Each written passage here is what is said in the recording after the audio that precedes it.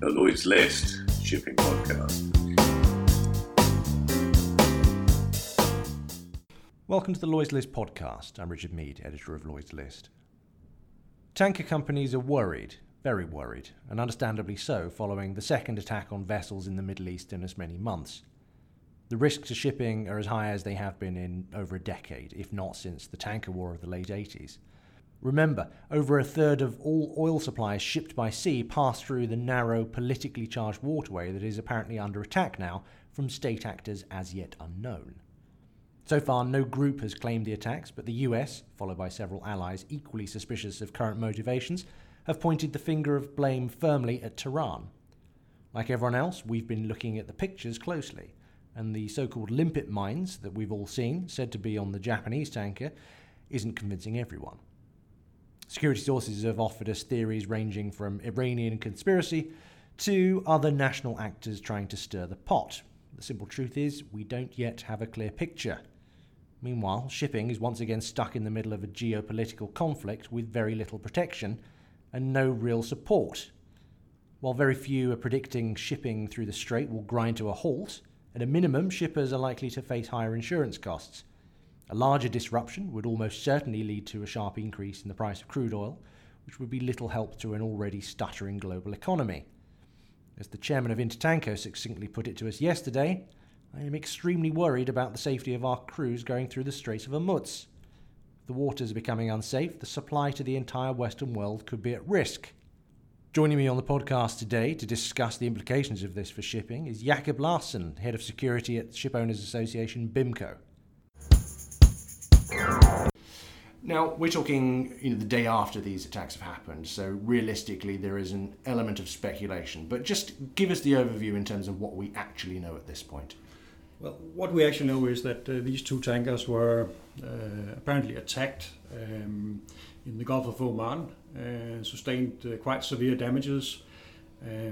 All the crew were rescued. One crew were subsequently taken into custody by the Iranian authorities and is now safely arrived in Iran. And the other one was taken into custody by the US destroyer USS Bainbridge, and all crew are safe. So that's good news at last. Then we know a little bit about the damages that the vessels have sustained, and from the I must say fairly poor photos that I've seen so far, it looks interesting, I'd say. There's really no clear answer as to what has caused these damages. So it could be some sort of projectile, perhaps even a small rocket or missile, or it could also be caused by limpet mines, as has been speculated by some. As we say, a lot of speculation going on out there. We saw the US Secretary of State, Mike Pompeo, last night effectively point the finger of blame at Iran again. This was the conclusion from the US in the last round of attacks, and certainly others have joined them in making that accusation.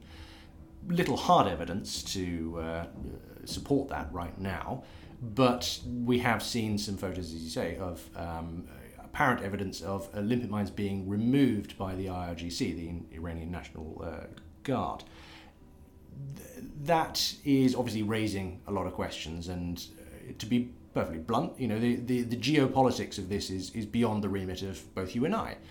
I'm more interested in terms of, do you think that an Iranian threat, as perceived by the US and many others, is genuine? And if so, what are the implications for shipping in that region right now? Yeah, first of all, I think that an Iranian threat is very genuine as the situation is right now. Right now, the situation is about as close to armed conflict as we can get. And the reason I say that is because Iran has been under a lot of pressure by the US lately. The sanctions have been tightened. The US have deployed extra military forces to the region and have also stepped up their rhetorics. So Iran is really now feeling the full weight of the US economic and the military pressure. And that is, of course, a big concern to them, and it's hurting their economy, according to all the reports I've seen. So what can Iran realistically do to let the US know that this is not sustainable in the long term? you could say they've sort of exhausted their vocabulary in terms of threats. They've been threatening to close the Hormuz and eradicate Israel and what have we for the past 10 years or even more. So if Iran is to send a clear message to the US, this is the way to do it. And following the four first attacks on the 12th of May, US haven't really substantially changed their stance vis-a-vis Iran. So for Iran, I think the next natural step would be to carry out another attack. If indeed it is Iran who carry out these attacks. We don't have the evidence yet. This is it. I mean, we are, as you say, speculating, in terms of the actors involved, but the threat is very real. When the attacks a month ago happened, we saw little movement in terms of the oil price. I think while concerning, it probably didn't rattle the markets as much as we've seen this latest set of attacks, because there is a clear pattern here. These are tankers that are laden. They are in a very specific region, a region that is responsible for 30+% of the world's oil trades. So there is a very clear intent here behind whoever is doing this. But yet again, we find the shipping industry very much stuck in the middle of geopolitics. It has very little agency to affect. So I guess the question for you as head of security for the Ship Owners Association, BIMCO, what do we do? This is not the same as when we were responding to the piracy threat off Somalia. As seriously as that was, the combination of naval support and armed guards were a relatively expensive but effective solution. This is not something that is easy for anybody to mitigate risk against. You're absolutely right, and for that reason, I mean, we have to look at all potential scenarios that could have unfolded here, and look at both measures to take when in port and when the vessel is at sea as well. So in port you can do quite a few things. I mean, you can step up your patrols, you can maneuver with your propellers and your bow thrusters, your stern thrusters to make it difficult for hostile divers to put a limpet mine on your ship. And of course maintain a close dialogue with authorities. So that's basically what you can do when you're in port. When the vessel is at sea, it's a different story. It's a little bit more difficult to take concrete measures to actively protect the vessel. But I mean, one way of doing it is of course to stay or keep the distance to the Iranian coast, where it appears that some of these attacks could come from. That's one way. And then of course, in case there is an attack on the vessel, be prepared, have your drills carried out so that your crew is ready to do damage control. Consider the watertight integrity of the ship, so close all the doors that don't need to be open, all the watertight doors that will help the vessel survive in the event that it's struck. So these are the kinds of things that you can do to protect the vessel. Also, and not least, it's important that vessels, they register their intended movements with the UK Maritime Trade Operations. They set up an office in connection with the piracy problem of Somalia, and that office is still running. So we recommend all ships to follow the voluntary reporting area and the instructions that apply to that area.